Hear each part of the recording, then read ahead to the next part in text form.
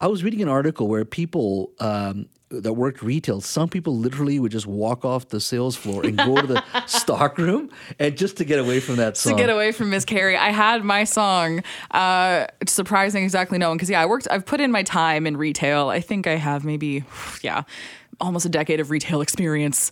And my Go Hide in the Back song, and you'll know this one because you bog me with it all the time, is Wonderful Christmas Time by Paul McCartney. I remove myself from the situation every time. I'm like, I can't listen to this again. I can't. It's about nothing. Every time I hear that synthesizer come up, I'm like, goodbye. I'm done.